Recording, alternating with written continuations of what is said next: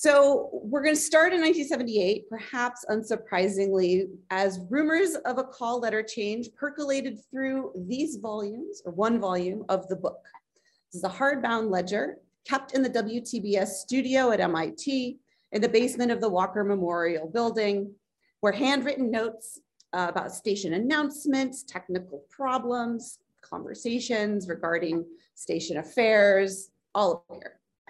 By WTBS's annual benefit in 1979, warnings surfaced not to mention Ted Turner on the air, but that the call letters might transition to WMBR before that event, and thus two forms of promotional announcements would be recorded for that upcoming event. MIT station had turned down the New York Times' 1973 petition for the letters, but Turner's offer came at just the right time. Although the station had increased power as the FCC was phasing out the Class D license popular at most college stations on the FM non-commercial band, it needed another upgrade to prevent challenges for its license from higher powered stations, thus straining its budget. Donations had also flagged, and the station received scant support from MIT given its independent license held by a nonprofit corporation, although it remained a student activity, which is why station positions such as general manager are required to be students. As one alum remembered, out of the blue, Turner contacted the station to buy the call letters. Of course, he remembered buying call letters was not legal, but after negotiations, it was agreed that Mr. Turner would donate $25,000 to the radio station when it released its call letters by acquiring new ones. And then he donated an additional $25,000 once WTBS became his. Instead of WTBS standing for the Technology Broadcasting System, the new letters, WMBR, would stand for Walker Memorial Basement Radio. That is the check in the book, in the studio, where it still resides, or maybe if I don't know. As the deal went forward, Turner insisted that the station refrain from using the call letters he has paid for to avoid association between a college station and his Atlanta-based broadcasting empire. The general manager cautioned announcers not to inform listeners, even those calling in, of the whole Turner story. Even though Turner's $50,000 classified as a gift, not as illegal payments for call letters, it didn't seem wise to dwell on the transaction. Finally, the telegram announcing the change arrived. Carter Allen wrote, "That's it. WTBS has been nuked and no longer exists." Instead, WMBR arose from the ashes. The official change took place on May 24th, 1979 at 0300, the hour all FCC license changes take effect. Staffers turned back to questions regarding programming, staffing, and making Cambridge rock. Turner's check appeared in WMBR's coffers at a moment when changes were gripping college radio, commercial broadcasting, and higher education. There's just a few listed here. Forgive all of the text. I got a little carried away. There's the Pacifica decision, though. There's changes to the Class D license.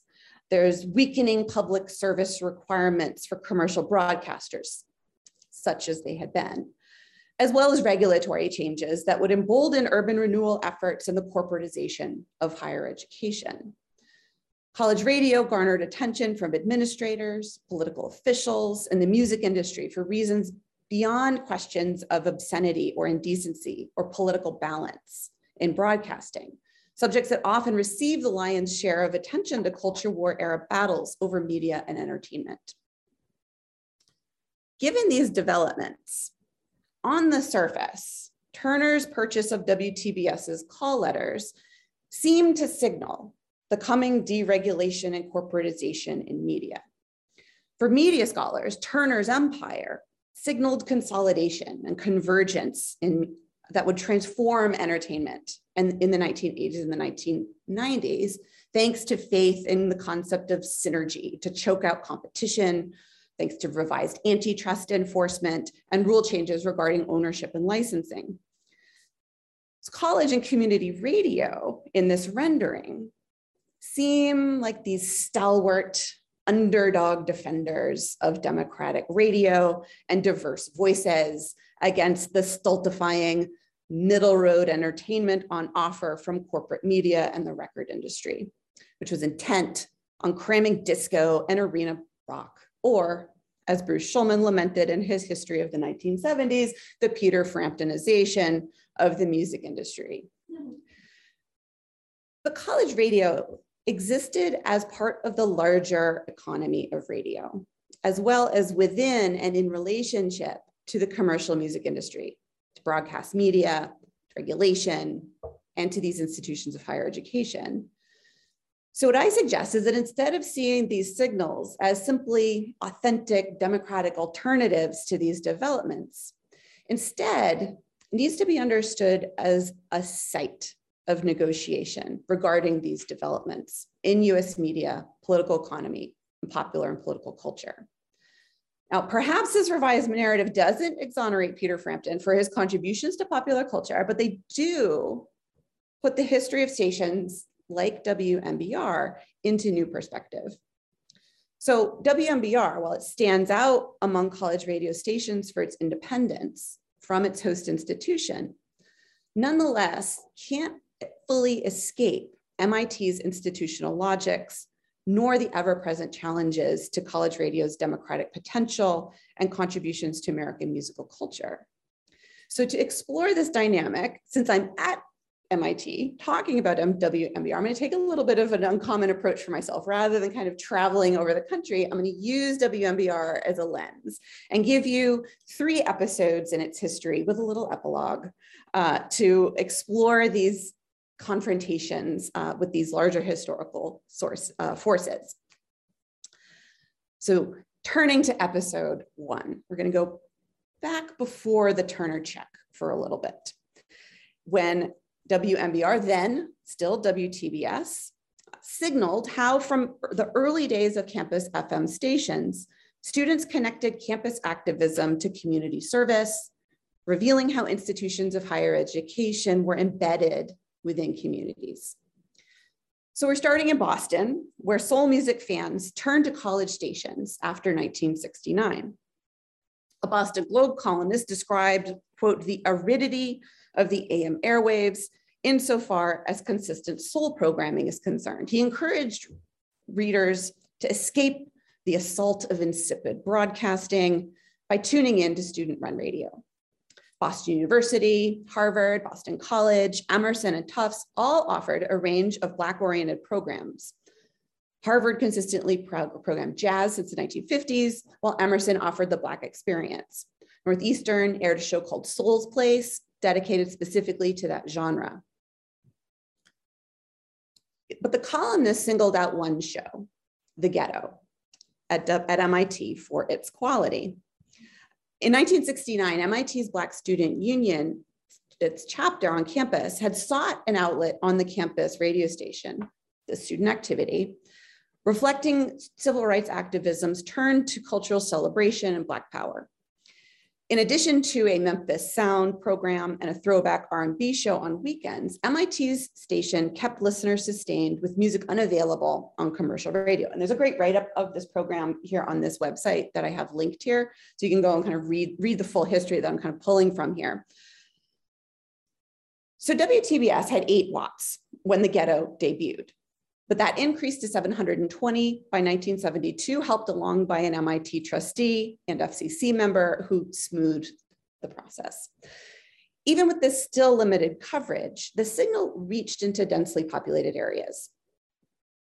As the first engineer for The Ghetto, W. Ahmed Saleh pictured, I think it's, yeah, that's this picture. As he remembered, the number of shows and nightly programming meant MIT station became the #1 Black radio station in the entire Boston metropolitan area. I don't know if this will play or not. I don't know if it will with the Zoom, but you can go on to, and there we go. You can hear from on YouTube. For the most tonight, jazz, rhythm and blues. Check out The Ghetto, 88.1 FM, Thursday at 88.1 FM, Sunday through Thursday after midnight. Hey, y'all check it out. 88.1 FM. It's called The Ghetto. I don't know how that sounded, but there we go. There we go. So The Ghetto sets WTBS apart in the entire Boston metropolitan area for its programming. So MIT's offerings amounted to more than alternative musical entertainment. These shows together collectively helped in uniting the Black community, the former DJ explained. The Ghetto and the BSU offered local, national, and international news. Student DJs designed programs to emulate higher-powered Black-oriented FM stations in other markets, hoping to diversify the sound of the hub's airwaves. As Solly remembered, we became like the #1 station in Boston. I mean, Black, white, everything. WTBS featured artists to promote local appearances, pop entertainers such as the Jackson 5, jazz artists such as Al Jarreau visited WTBS to record promos and give live interviews. Solly remembered visits by Aretha Franklin, Richard Pryor, Isaac Hayes, and Stevie Wonder, because, as he put it, if you had any event that was going on in Boston that was Black, then you had to get it on The Ghetto because everyone would hear it.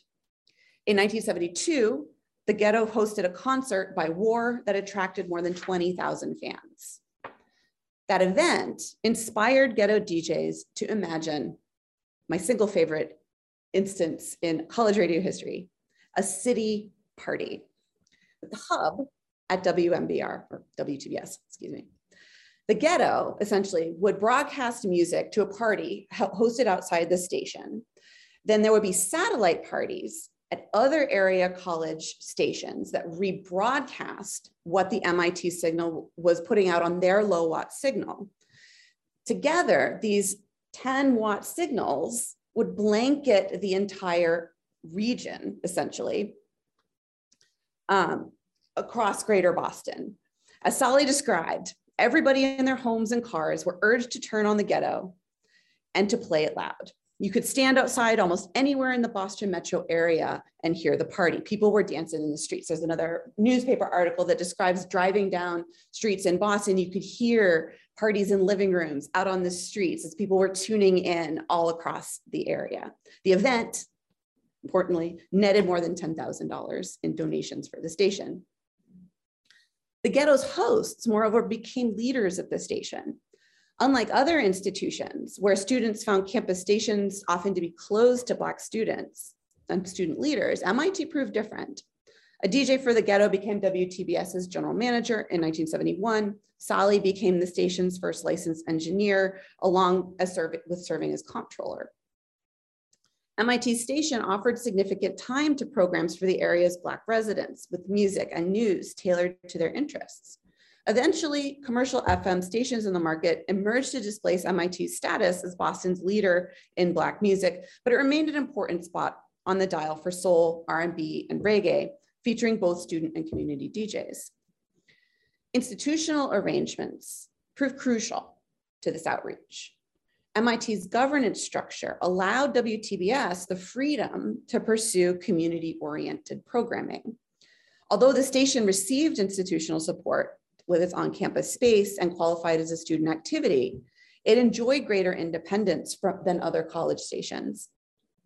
Nonetheless, despite existing in an ecosystem somewhat apart from commercial radio or even from host institutions, non-commercial licensed stations still worked within the broader structure of broadcasting and the commercial music industry.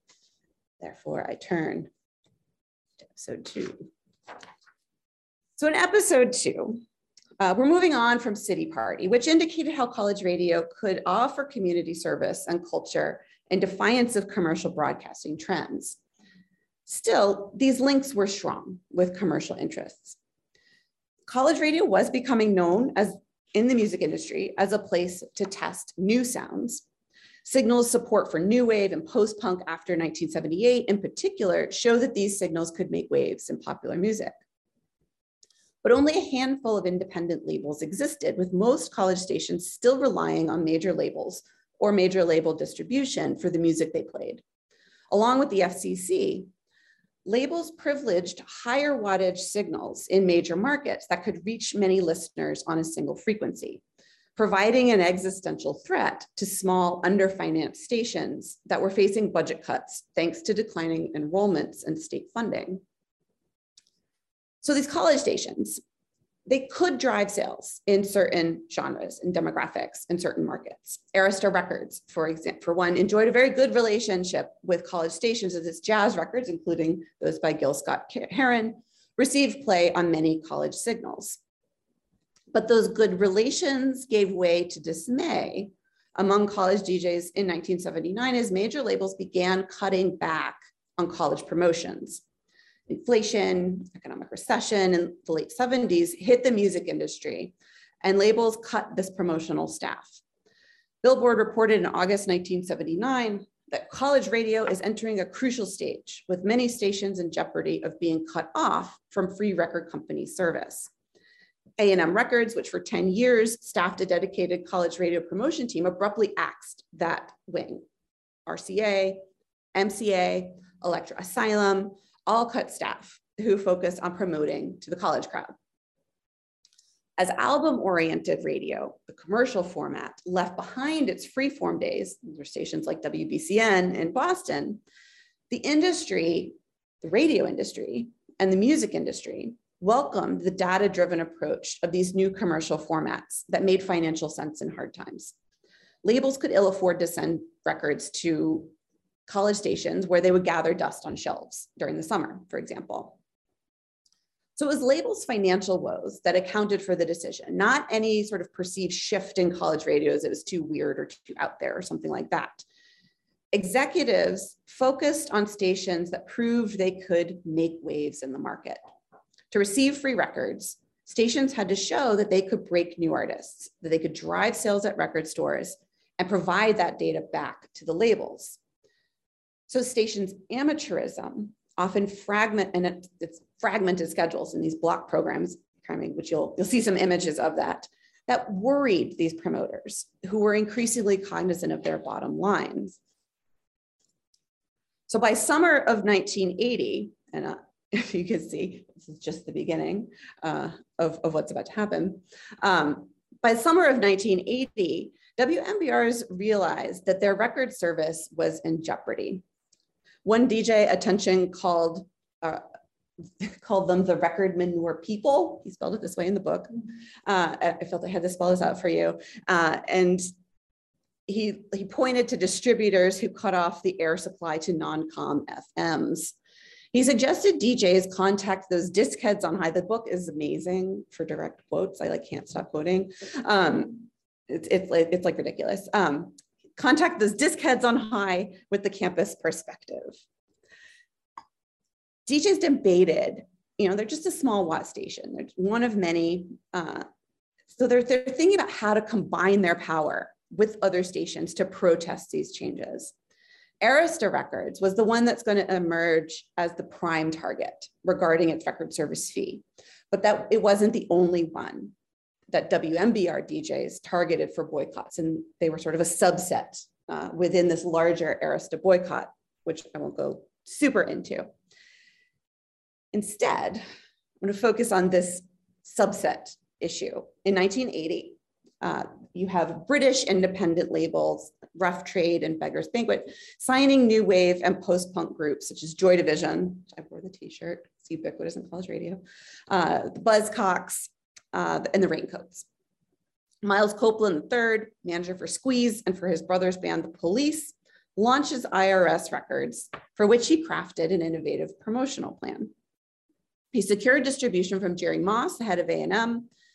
With this deal, he brought the Buzzcocks to the United States, and he relied on college radio. As MBR DJs noted, the small new wave label signed many acts broken by the station. WMBR played the Buzzcocks as well as the Cramps, which had released independent singles before signing with IRS. But when IRS instituted a $25 fee for records sent to non-commercial stations, the DJs were baffled. The music director told label reps the station was just not going to pay this fee. Not only did he balk at the sum, he considered it a betrayal. We feel, he explained, the fee placed an unjustified burden on a station that has supported them. He asked DJs to refrain from playing new IRS records until the label rescinded the charge. A DJ responded, "Seems like the IRS is indeed living up to their name." See what I mean?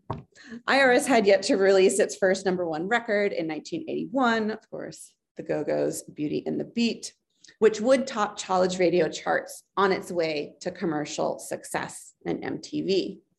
Peter Buck still worked at Athens Wuck Street Records and had only just met Michael Stipe. Their band, REM, would sign to RIS and define college rock. But in 1980, that success linked to college radio had yet to establish the label's might and the medium's influence. WMBR's DJs believed IRS depended on non-commercial stations, not vice versa. I love this picture of them. They're very, very young. Nonetheless, these stations lacked collective clout, with industry publications such as College Media Journal only having just recently appeared to track college charts in 1978. College radio is still kind of nascent in being able to prove its industry influence. IRS too sought to establish its reputation. If stations had to pay for record service, it would be clear they offered high quality music, right? What you pay for things that are valuable. Copeland wanted the credibility that came with independence and the prestige afforded to major labels. And he thought record fees were the way to do this. For the majors, bands featuring synthesizers or more experimental sounds still seemed like a passing fad. IRS strove to legitimate the music, and college radio was important to that, but appearing as a major player took precedence. WMBR's famed punk show, The Late Risers Club, began, though, a month-long boycott, months-long, with many months, of IRS, closing off a primary show on which its artists would appear. While no meaningful larger boycott of IRS emerged, the same was not true for Arista, which most of these comments that I have drawn from a CMJ editorial are commenting about. For that record label, a multi-station boycott emerged, centered in college stations around the Northeast, spearheaded by this station at Wesleyan University. They're dense and well-connected. It was a good site for that. So these college DJs, they relied on a sense of connectivity, though, with their listeners, and believed that their status as music fans, as well as promoters of content, justified their free record service. But changes were happening in college radio. WMBR had long been a pipeline for DJs headed to commercial radio, in addition for musical acts that would define popular music in the coming decades.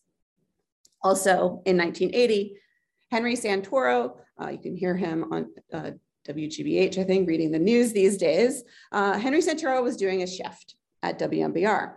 The phone rang, and on the other end of the line came an Irish accented man's voice. "I have this band here," he explained. I'm not going to do the accent. "They aren't on tour yet, and their record isn't out, but I'd like to show them a radio station how it works. Can we arrange a visit?" "Sure," Santoro replied. "Why not?"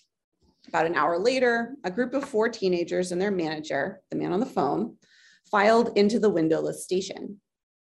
U2 had yet to release their first album, Boy, which would produce no hit singles, but establish the band's fan base in Ireland, the UK, and on college radio in the United States.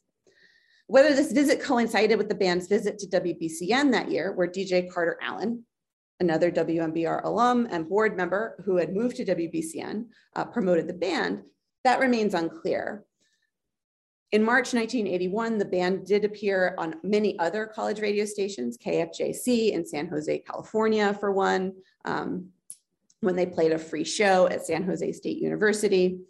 A listener there called the band Fresh, and the band recognized that college radio stations played music that was, quote, real.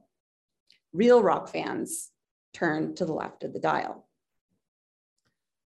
College radio stations, even if amateur and non-commercial though, confronted questions of listenership and service. University administrators grew increasingly interested in how their institution sounded to wider communities, while openings for new types of relevance emerged. The FCC encouraged college station license holders to ensure stations adhere to regulatory rules and serve the public, and not use these increasingly higher powered signals as playthings, or sandboxes as they were often called.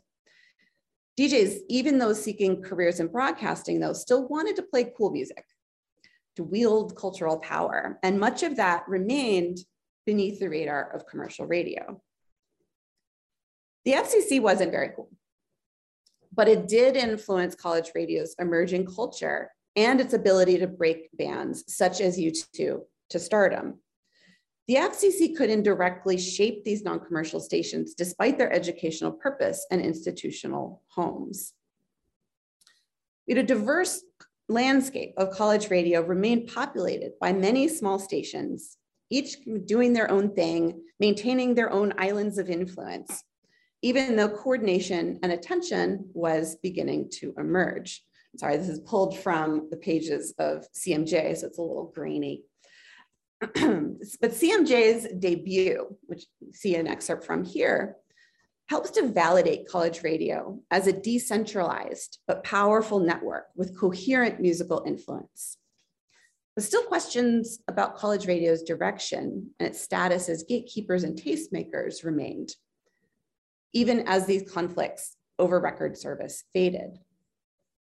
These DJs felt that they had a more authentic connection over music that set them apart from commercial broadcasters. And that sense of being an outlet for the people, a media democracy, simultaneously filtered into debates regarding college radio's role in the commercial music industry. Episode 3, there's the block schedule. So by the late 1970s and early 1980s, Harvard and MIT both pursued controversial urban renewal efforts with uncertain results. In 1980, the Bayh-Dole Act allowed universities to reap financial rewards through licensing federally funded research innovation. Rather than having to allow research to be publicly available, institutions shifted to what one historian called an entrepreneurial, financially risky, and philanthropically inclined financial model. This shift came with implications for residents of deindustrializing cities, transforming to the service and information economy. Working class neighborhoods surrounding and suffering from these transitions often felt that their voices were unheard in these processes, and that extended to these radio signals. So at WMBR, a debate over community service flared in 1980 in this context, and as these DJs begin to consider the meaning of college radio itself. City residents were blocking MIT's expansion into East Cambridge as the university pursued collaborations in biotech and alignments with private industry to revitalize the Kenmore Square area. But the radio station reached widely into these communities, unimpeded except by the limits of its signal. Conflict emerged over a new schedule that cut community-oriented programs and increased opportunities for students. A DJ charged that these decisions commenced without a good sense of who the audience was. He argued WMBR needed market research to develop a more concrete idea of who our listeners are to better serve them. So this kind of market-based rhetoric reflects this new logic of universities' community involvement in these urban improvements, often displacing residents who lacked resources and power. Yet it also reflected the station's sense of community obligation and its commitment to public service. So audiences put up with a program that underwent wholesale changes. This thing go forward, there we go, the block program. Wholesale changes 3 times a year. As students' schedules change, you go from semester to semester, and they still tuned in. But some teachers felt that block programming and these frequent schedule changes sparked a philosophic problem. As one DJ put it, we lost our commitment to diversity some years ago when we instituted block programming. The structure chopped up time into discrete units rather than creating continuous programs. Blocks allowed DJs to stick to their interests, and it siloed listeners, went the argument, rather than expanding musical coverage or exposing listeners to more than niche sounds. He proposed WMBR staffers rededicate ourselves to diversity and recommit to presenting shows and ideas not heard elsewhere in Boston radio, even if it means breaking up some of these program blocks. So a movement to remove the program director grew out of this dissatisfaction, motivated by these program changes that went forward without consulting affected DJs. 22 volunteers met, with 14 voting no confidence in the program director. They didn't have a quorum, so they didn't have the power of removal. But even if it didn't reflect a quorum, it suggested dissatisfaction with student managers among the community DJs in particular. DJ Dan Gerwitz, a future music writer for the Boston Herald, explained, the vote was clearly saying many of us are sick and tired of the arbitrary power the role of program director wields around here. Each program director might take the station in new directions. DJs had no mechanism to control the power and limits of the job, he said. The general manager appointed the program director. It was not an elected position, and therein lay the problem. The system, Gerwitz maintained, was undemocratic and violated the core principles of college radio. Instead, he proposed a year-round schedule with major changes subject to statewide, stationwide, there we go, discussion. He wrote, I am in favor of democracy. If we can't have democracy work in an all-volunteer people's radio station, where can it work? College radio couldn't make it work. The democratic media was not possible. Some doubted participatory democracy could produce a schedule, though. When it came to democracy, one DJ wrote, the perfect example is a lynch mob. An oligarchy and tyranny could easily result from a purportedly democratic system. Another DJ called using democratic practices to shape a program a cute idea, but extremely inefficient. She continued, imagine what would happen if we needed to get consensus on a schedule. We'd be off the air till 1999. But who exactly were the citizens of WMBR? Was it the DJs? MIT students whose facilities housed the studio? Residents of Boston and Cambridge? These dynamics, these questions mirrored urban development proponents and opponents' arguments regarding MIT's expansion. These were private institutions for the most part, occupying and influencing public space. How they answered for their service, however, was complicated, and many of those involved felt marginalized. So this debate over programming involved deep questions about the viability of community radio run through institutions like MIT and sustaining democratic media, especially when many of these people saw institutions like MIT more as rivals than allies amid conflicts over urban real estate, both oral and physical. Meanwhile, that's part of the book, station business continued. A beagle wandered into the studio. A DJ put out a call for its adoption. A DJ reported on development issues, fielding calls from World Bank staffers. Some enterprising volunteers took it upon themselves to reorganize the record library, flushed records that received no airtime. Control knob appeared to be adding audio distortion to a studio device. There's lots of debates over whether you should put more jolt or coke in the station machine. It's a big deal. But the battle, as one DJ called it, continued. She called the new program schedule method screwed because the same problems reoccurred with each round. A poor management system, she concluded, not poor managers, must be the problem. A system developed under a 10-watt mentality did not transfer well to higher wattage that reached a wider range of listeners. But the controversy grew tiring. For what it's worth, she concluded, I'm sick of this shit. Eventually, one of WMBR's most famous DJs weighed in. Oedipus, the first punk rock radio DJ in the country, by 1980 had moved from WMBR to local commercial rock station WBCN into WMBR's board. He stated definitively, WMBR is a democracy. It's simple. Station managers elect a general manager, who in turn appoints a program director according to the Constitution. Vote out the general manager to change things you don't like. A disgruntled DJ resented Oedipus for his comments, responding, "Listen, slughead, if you put in more time here at the station, especially at station meetings, we'd respect your comments." But the fact of the matter remained. WMBR's DJs came from various walks of life. Some lived in dorms and could readily volunteer or attend events and meetings.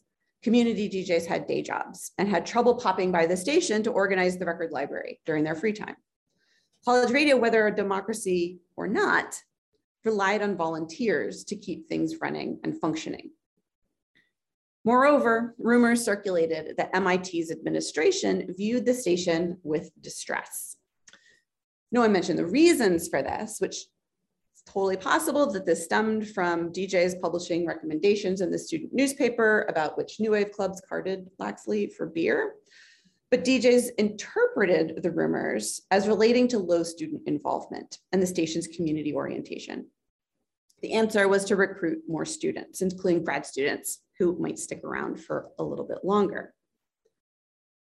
But college radio was a hot property by the mid-1980s, garnering attention for its cutting-edge music and sonic aesthetic, setting trends that would redefine pop culture and MTV in the Reagan era. As such, it was not immune from culture war battles over indecency and obscenity, with one station even rising to the attention of Tipper Gore and the PMRC in 1986. So 1980s epilogue. So by the 1980s, we have market, institution, culture warrior, all wanted to control what went out over the collegiate airwaves.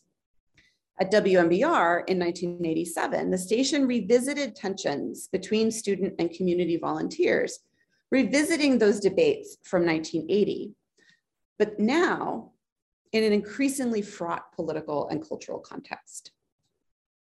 The controversy over For Lovers Only, the program, was not, despite surface appearances though, a culture war between Black and white musical forms and audiences.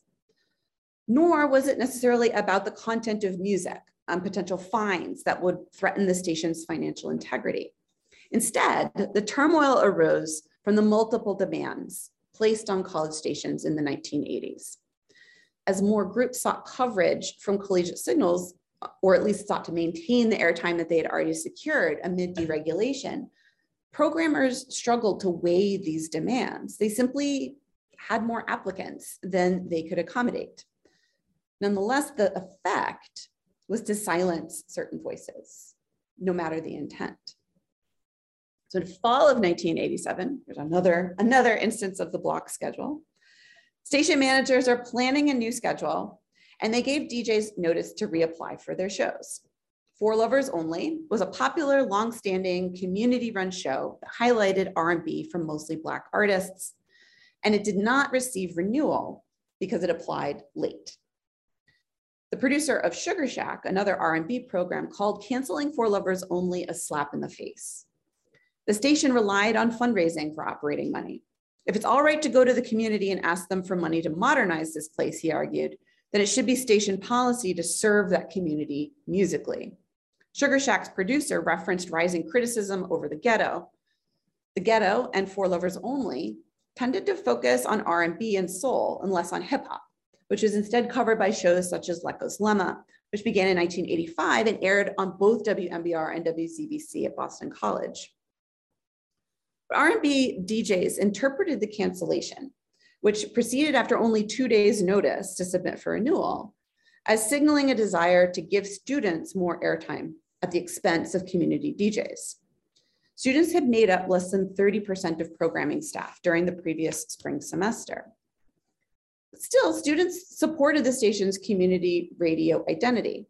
One defended For Lovers Only, denoting that the debate involved questions of what WMBR wants to be and what we students want to do here. They could provide community service to MIT and our listeners, our listeners in the greater Boston area, thanks to whom we're now in stereo because they gave money, or we could jerk off in a vacuum. Donations helped fund that upgrade in broadcast equipment.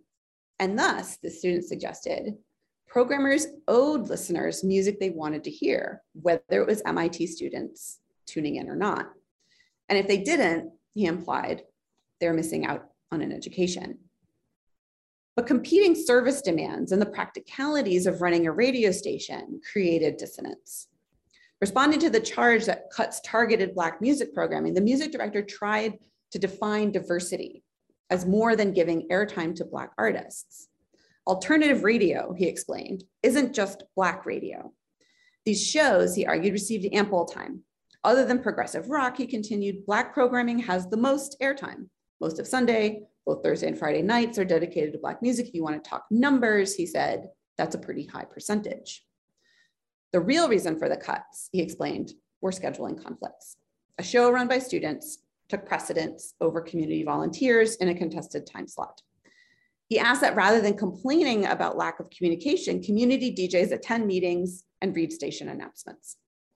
Station participation was important, but these requirements potentially undermined the priority of ensuring that programming met community demands. And here's where you can find archived tapes of Leko's Lemma at UMass Boston's Hip Hop Archive. So in the wake of this deliberation, a DJ cited recent regulatory changes. Until the 1980s, the FCC promoted localism and diversity in radio ownership. But rule changes removed limits on multiple station ownership by single entities.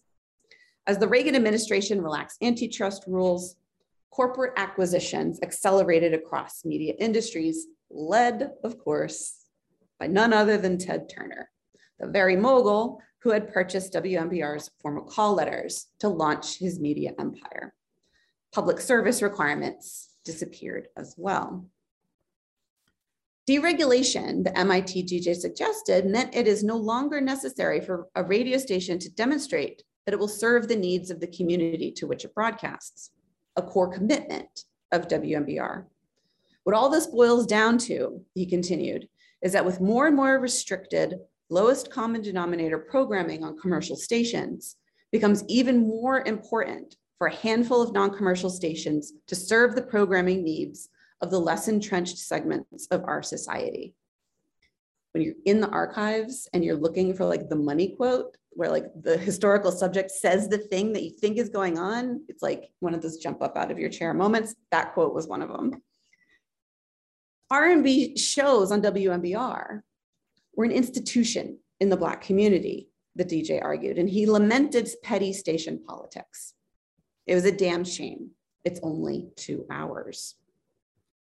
The FCC and deregulation increased pressure on college stations during the 1980s, which remained locally grounded, to air the voices of underserved communities as commercial radio corporatized.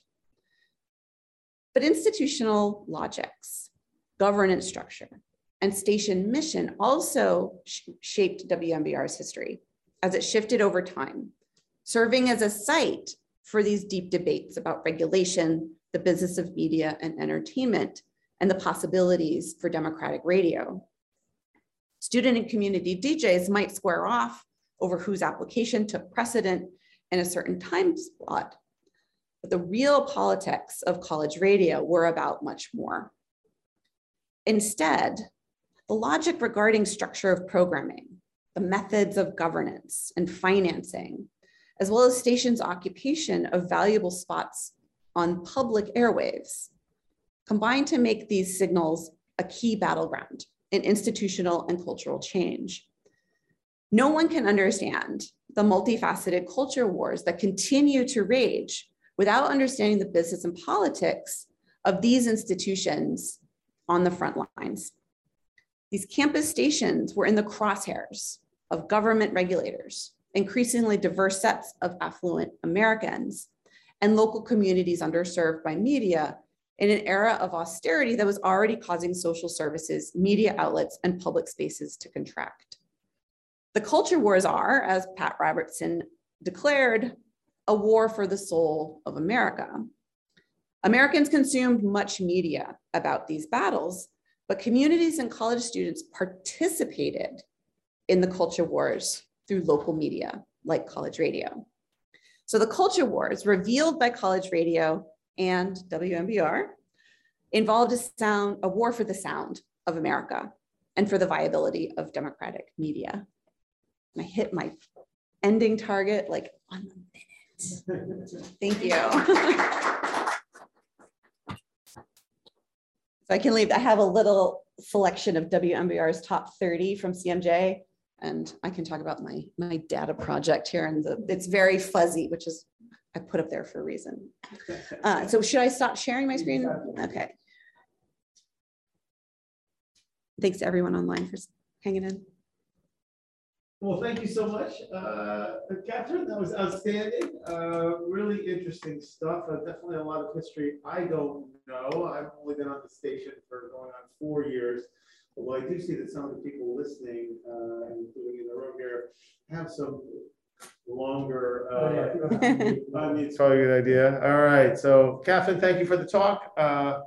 As I was saying, that I've only been on the radio station for about 4 years, and so it's really fabulous to hear this history. I mean, it's a remarkable story, and the book is still alive. That's right, although it's taken a little hit during the COVID era. But the book is the first thing you're introduced to, I think, as a new DJ. And what an amazing document and amazing things you found from it. So I have one question. I'm sure there are questions from the audience as well, and I can dive back in with more. But I'm really interested to hear more about these questions of democracy and sort of the role, this idea of alternative. So I read this article in the Boston Magazine, I believe it was, and I forget the author, but it made this very striking argument for me about counterculture. And thinking about sort of the counterculture of the 80s, particularly. And Boston used to be a hotbed of counterculture, and Bob Dylan comes up here, and Joan Baez, and it was Boston. And so that there was this sort of idea, and then the article goes on to argue that we've lost that. You know, Boston's no longer a center of counterculture, and why is that? And interviewing some of the different folks who do organizing in town of what used to be known as counterculture. I'm thinking of Alston Pudding or these different organizers of music events that formerly would have been known as counterculture, but now doesn't quite feel the same way. And the argument that was made, which I think is kind of interesting, and I don't know what to make of it, and partly because I don't think so historically. That's why I'm very curious to hear your opinion. But the conclusion of the article, as I understood it, is that when you have the internet and when you have access to all the things, that the battles of the counterculture, we talked about the counterculture, what sort of linked us back in the 80s a little bit, was the idea that we were being force-fed a narrow range of television, a narrow range of radio. I grew up in a rural high school in upstate New York. We actually did have a couple college stations, but even there, you felt like it was very hard. And so that with a kind of dominant mainstream media, and without the internet, where one could somehow access everything, there was the counterculture could sort of fight together. You know, it was a time when punk and hip hop were very much on the same team, and new wave. You know, it's say, yeah, they won't play us on the radio. They don't like us. They only play the older stuff. We can't get access. And so there was a way that these disparate things could be lumped together under counterculture. But now, when arguably I would say that the media is even more powerful, even more forcing it down our throats, that the impetus, the image that, well, I can still access what I want on YouTube, I can still access what I want somewhere else for a while, as I can still download it on Napster. You know, that there was a kind of breakdown and a sort of breaking up of this group, and that the enemy is actually stronger than ever, but the idea that we don't need to fight that battle is somehow broken up, the possible alliances that are there. And I wonder what you think of that. You know, is there something to that? I know you've been thinking about, well, what is alternative media? What make a more democratic media.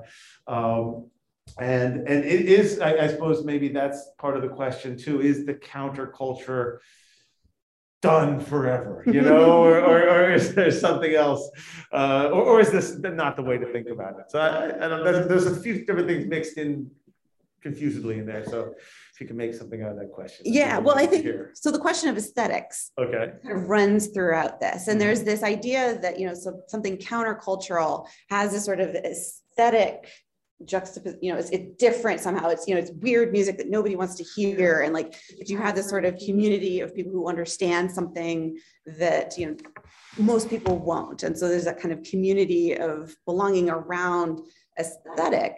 But when you actually dig into terms like alternative and where they come from, so in the 70s, frequently the term alternative comes up, probably even more so than progressive when it comes to college and community radio. But it wasn't an aesthetic definition. It was just, we're offering things that the commercial media won't play because it doesn't fit through that the model that they have, or, you know, and that's, as this commercial radio formats were starting to identify by kind of demographic subset for fragmenting. And in that process of fragmentation, they're kind of leaving these pieces out that were underserved. And so, you know, of the 1980s, it's, you know, it sort of starts to develop an aesthetic association with post-punk hip hop, you know, and that but it's really, they aren't aligned along an aesthetic counteraction to the mainstream industry, even though it's there, right? That's important. It's very important. You know, the green-haired freaks hanging out at the radio station, they look different, they sound different, they want to hear different things. The structure of media that they're sort of engaging with through the language of aesthetics is sort of what's happening in the counterculture of the 1980s. And, you know, and that question of access is so present. You know, when I interviewed a whole bunch of musicians, and they were talking about, you know, how they would, they'd read about a band in a zine, for example, you know, like their friend would give them a zine, and you know, after chemistry class or something, like, did you read about this? Oh, I want to hear what that's like. All right, let's drive out into the country where we can sort of pick up this college radio station, and we'll call and we'll request it. Like, maybe we'll catch it, and then, you know, bring a radio and we can record it, and then I'll have it on a tape, and then I can decide if, when my parents take me to the city next month, I can find an independent record store, maybe I'll go get a copy, or I can write in, you know, to Discord Records or whatever, and they'll send me a copy of it. That access question was really powerful. And I think it's so, you know, when I could queue up any of those records right now on my phone, those barriers have come down.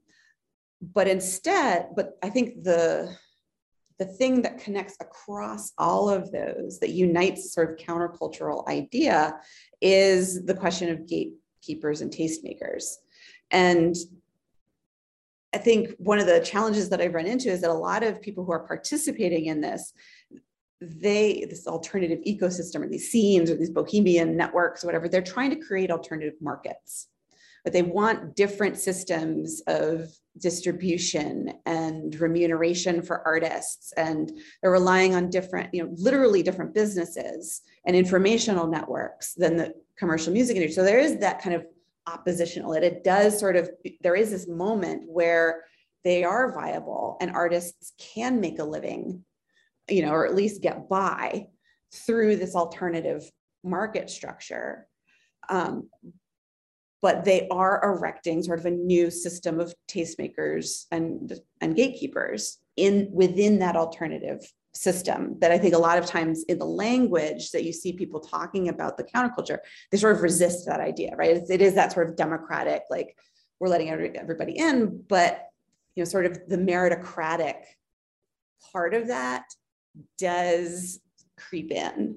And that can end up being sort of a wedge among those different groups, you know. So a lot of times, one of the things I run into is that you have at a college radio station, mostly white station managers. And I say, we love rap and hip hop, we're mixing Public Enemy into the rotation, but we're not including Black students as part of station management to actually like rethink the structure of programming and sort of who gets to control how those the airwaves are sort of set up. Just because they're not thinking, they're thinking through their own sort of lens. And so I guess now that we have everything, I talked to a KEXP DJ and they look at themselves more as curators. That was the term that they used rather than gatekeepers and tastemakers, because there's so much stuff out there, but we still need a way to kind of find the things that we like, find our aesthetics within that. And so I think, we won't go into the is college radio dead question yet, maybe, but that's kind of part and parcel of that bigger question. Great. All right, good. I'm sure there are other questions, comments. We can start in the room, and then please, people online, we would like to have more discussion as well. Please. I was super interested in your. Hey, could you introduce yourself too? Hi, my name is Amber, and I'm a second year student at CMS. Thank you so much for your visiting. So I was really interested in your images, and those I assume are your sources. Mm-hmm. So I would want you to talk a little bit more about your research methodology and how do you choose your sources. They were so varied also. So yeah. Yeah. So in one sense, the MIT book is really unique. I think I even put that in the slide in college radio history, because it gives me longitudinal access to one station in a kind of coherent format over time. It's like finding the world's longest email thread. But it is unique of any station that I've been to that has that kind of source. I'll find, there'll be, they call them jock books in some other stations or something like that. So I'll find, one from like a year or a couple years, and they're always like these really, really vibrant pictures of the conversations that are happening in the station. And so on the one hand, the WMBR source like really stands out and is really unique. And that's what makes it a great station for me to put together a talk like this, because I can get that picture. For the most part though, the research is really fragmented because I'm relying on college students to put stuff in a box and send it to an archive, or to, not throw away stuff or like not spill their Jolt soda all over program logs or something like that. So it can be very disjointed. A lot of my good quotes also come from student newspapers, which thankfully a lot of them have been digitized, which made the research really easy to do. I was able to get lots of stuff, and call letters are pretty easy to search for. So that kind of eased the process for a lot of that. But in the book, and they would put in things like, they would take a clip, like if they're covered in the Boston Globe or something, they'd paste the clip in the book, and then everybody would like mark it up. At WUOG at UGA, there's a big fight over their format, and the administration instituted a manager that they all hated, and somebody like took his picture and they wrote like pig like over his picture. So you get this really like, I don't know why I'm using this word, organic kind of picture of this kind of like in the studio on the ground. But when it comes to trying to put together a whole narrative of when you're trying to tell the national history of college radio, it's like a giant jigsaw puzzle, because I only have a couple of stations like WMBR, which is not going to touch on every single issue anyways. So I really wanted to have like a cast of characters to tell the history of college radio through, like 10 stations or something, but instead I have like 60, because I have to like piece together this, and the book is way too long. So if you ended up with 60 stations, how did you end up organizing the book and figuring out what your through line would be? Yeah, my initial thoughts ended up not panning out. I thought I would be like really methodical. There we go. Like I would have a few like major market stations and like public universities and private universities and then small liberal arts colleges. And it ended up like, I was just sort of like, wide arm grab and put it in the blender and like kind of see what came out. you know, I wish I could say that I stuck to like some sort of method throughout, but instead I kind of, basically I had these little chunks of stories. I would just like kind of write up these episodes. Like I put the talk together today. I have this episode, I'm just gonna write it up from my sources. And, you know, I used the program Scrivener, you know, how you can like kind of chop it up into these little pieces on a corkboard. And so I just kind of like gather them together, like these two stories kind of go together, like what's going on there. And then I would kind of go back into the context and sort of uncover like, oh, it really has to do with this kind of regulatory shift. And so it moves chronologically and thematically at the same time. So there's 18 total chapters right now. We'll see what happens in the final version of it. But you know, so the first part, which a lot of this, the first episode, the ghetto's debut is actually in the first book. That's sort of been chopped off. So that's not actually in this book, but the other two episodes are. And the Four Lovers only is probably not going to be in there because it's similar to the 1980 debate. But it is that kind of like fluid process of like moving across different examples. And so I try to have some geographic diversity within each and different types of institutions. But the distinctions between, I thought there would be huge differences between like public and private universities. And it's almost no difference. It's such a diverse landscape, and radio markets really play a big role in what the stations look like. So it's really hard to distinguish between public and private institutions. That's quite interesting. I think we have a lot of questions in the, maybe, I don't know if they're in the chat room or the Q&A area, but see things pop up. I think we have a couple of questions. I saw someone ask. Here's a question. There is a question from the chat here from Deborah Douglas. Thank you for this question. Oh, that's right. Everybody. Okay, thank you. Here we go. I'll try again. So Deborah Douglas asked a question and just came to the host and the panelists, so everybody can't see it. I will read it out. There are a class of, quote, college stations that have morphed into NPR stations, such as WBUR, WXPN. How do these fit into your story? Thank you, Deborah. How do these fit into your story? Thank you, Deborah. So NPR is sort of the bad guy in my story.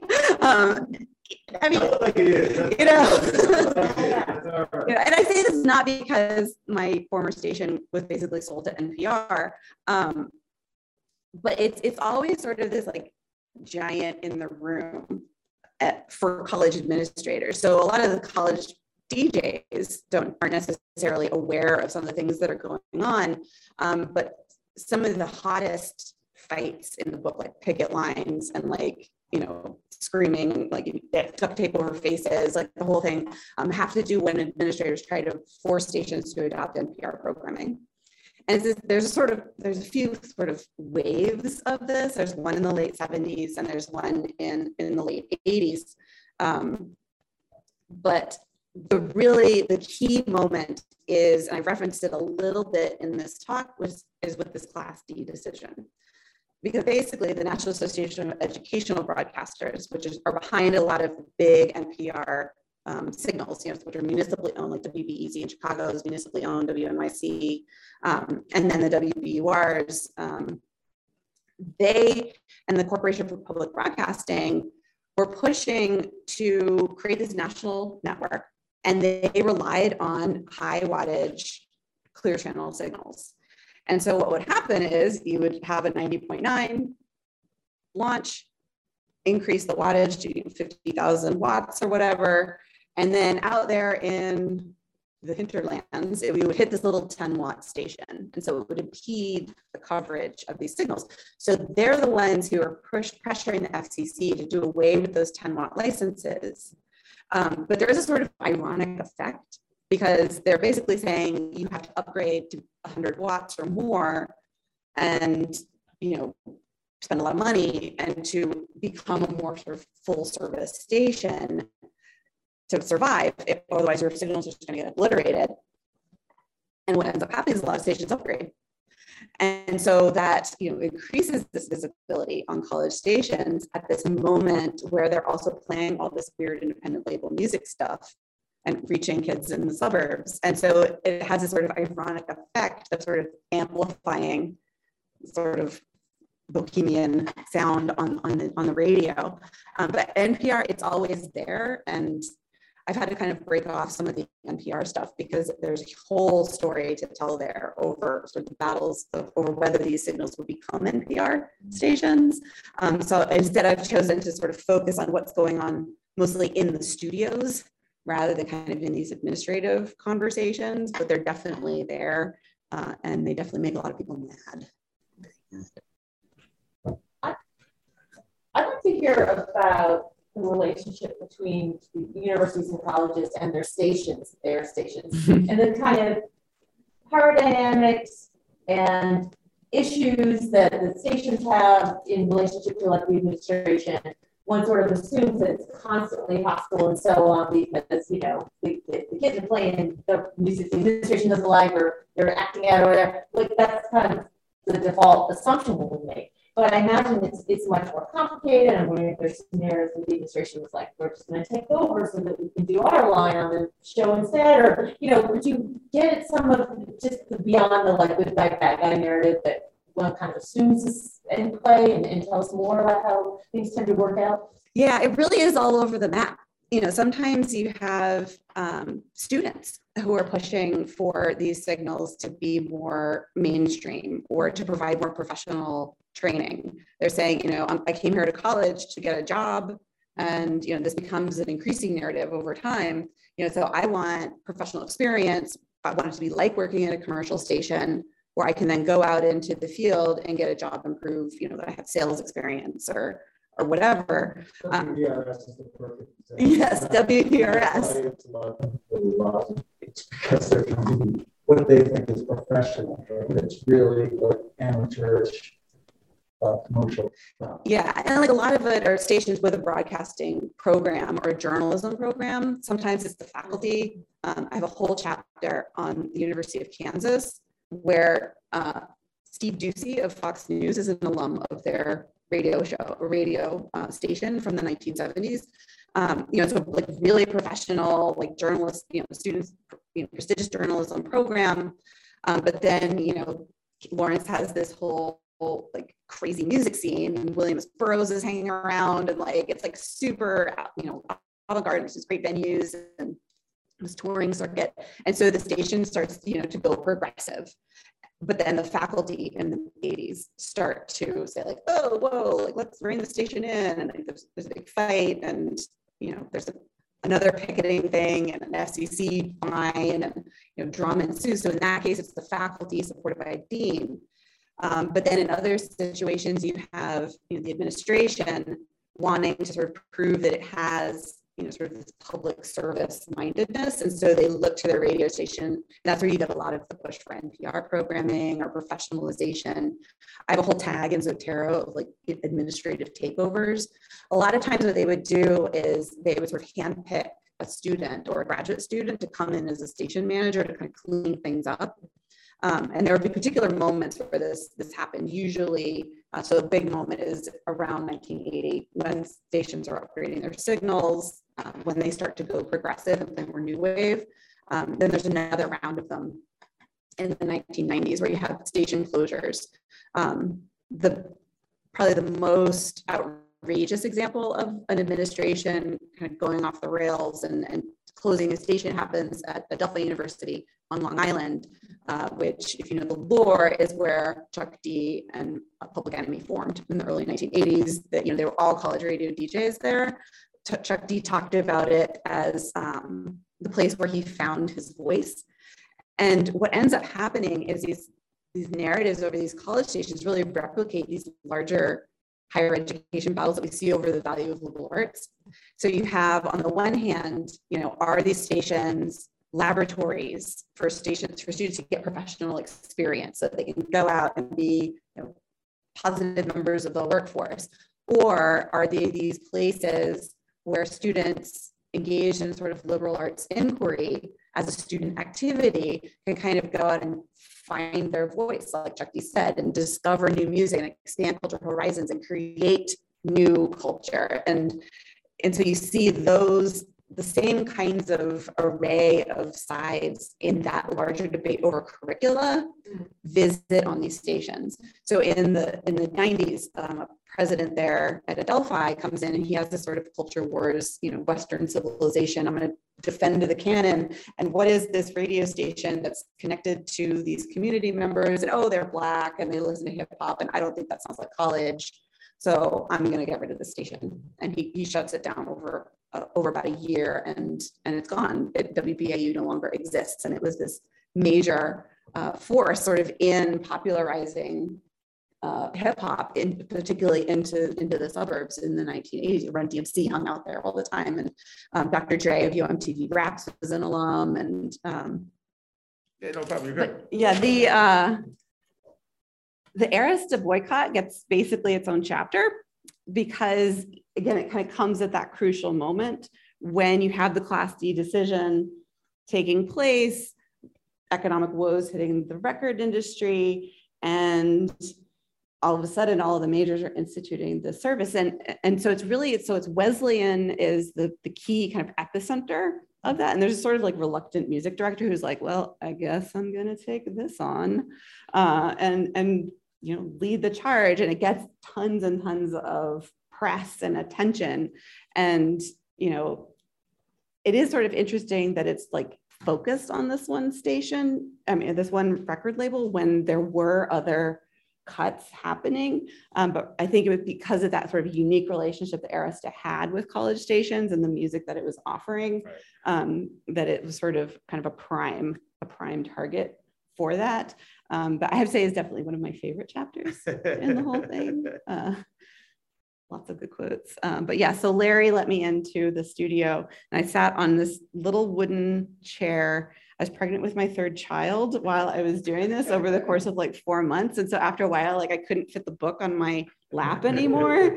I had to readjust. It's all of a sudden all my photos change angle and various things. So it's very kind of visceral experience. It's Saturday mornings, and usually Backwoods was on, I think, while I was there. So I got to enjoy Backwoods. You briefly mentioned the end of the fairness doctrine.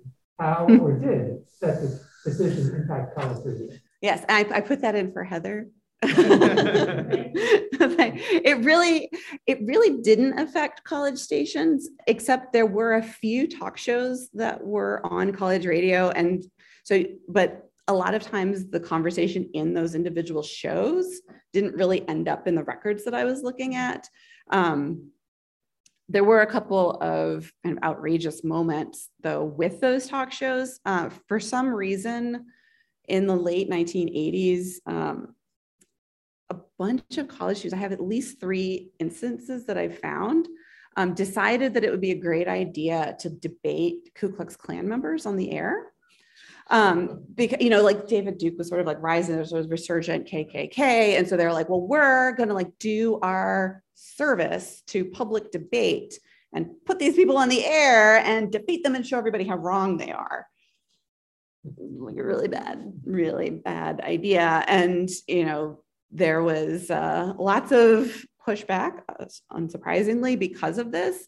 But they sort of use that kind of fairness doctrine model for how they were thinking about it, I think, or that was at least because that was sort of in the news. I think that was also part of their thinking in the way that they were shaping those debates.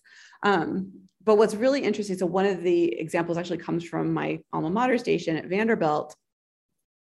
These 2 students are sort of it's they're taking a conversation that happens in a classroom where they're sort of trying out ideas and putting it on the air. I think that was sort of what they were thinking about. But they do this and they get basically a slap on the wrist. WRVU, this is a terrible idea. But then about a year later, there's a show called 91 Rap, started as 91 Soul, becomes 91 Rap, or spawns off 91 Rap. They have this really popular hip hop show. This is 1989, 1990.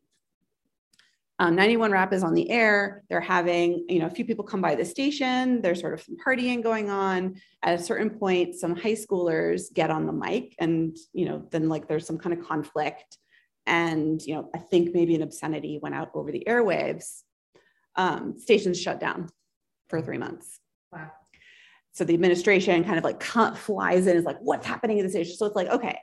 So the station a year before put literally KKK members on the air, and it was like, and now you have members of the local Black community associated with rap and hip hop, you know, basically a minor incident happens. I mean, I don't know, there's not a whole lot of records about what actually happened or what went out over the air, but there were no complaints, or there may be a few complaints, but their FCC license was never in jeopardy at all.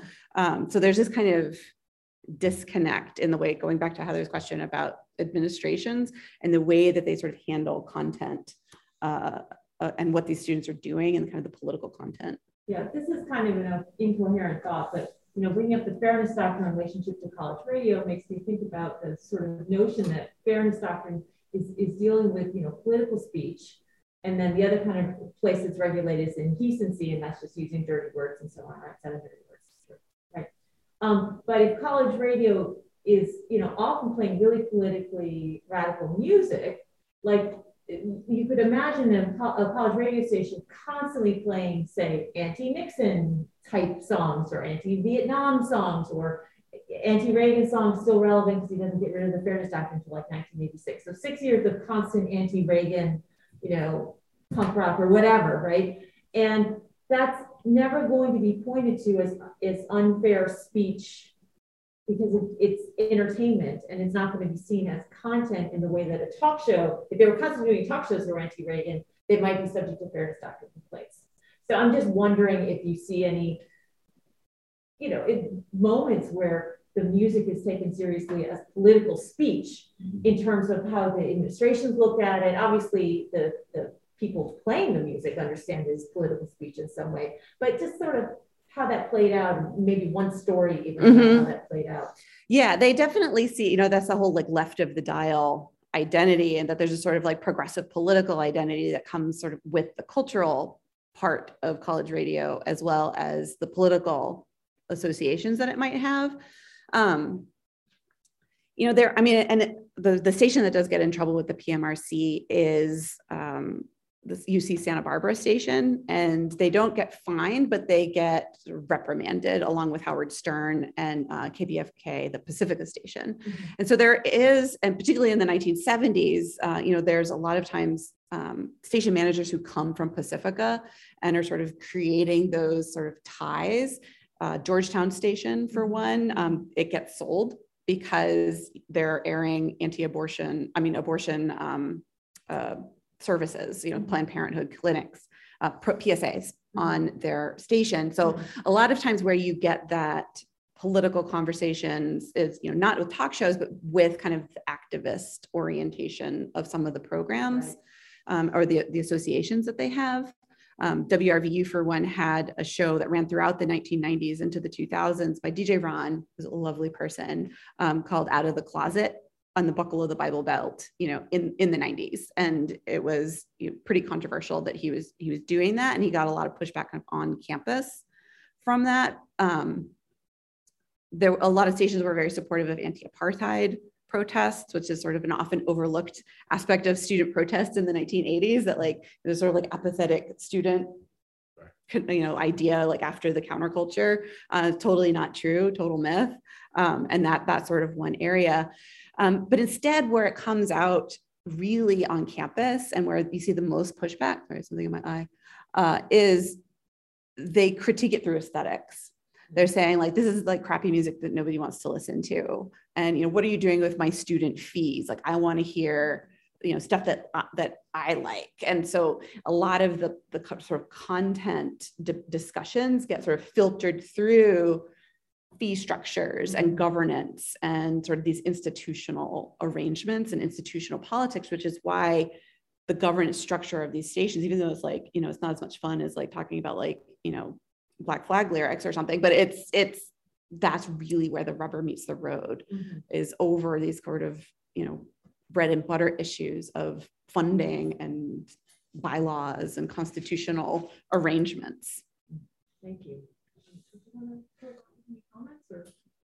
I'd just like to say thank you. You know, it was a fabulous talk. I learned so much about this radio station that it seems very humble in the basement of a problematic building across the street here. And it was just absolutely fascinating to hear. This book project sounds fabulous. Is there a timeline when we might think about the book? It is on the verge of going out for peer review. Okay. It is a complete manuscript.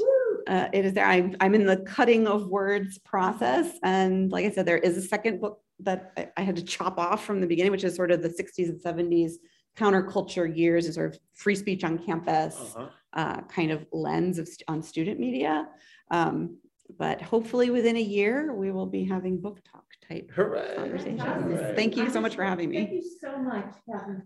I'm just going to close out with a plug for next week. Good idea. Our talk will be 100% virtual next week on Zoom. And it's going to be with Raquel Gates, who is a professor from Columbia University. And she's going to present her experience working as a consulting producer on the Criterion release of the Melvin Van Peebles Essential Films collection. So that's going to be really, really interesting, really important stuff that she did there.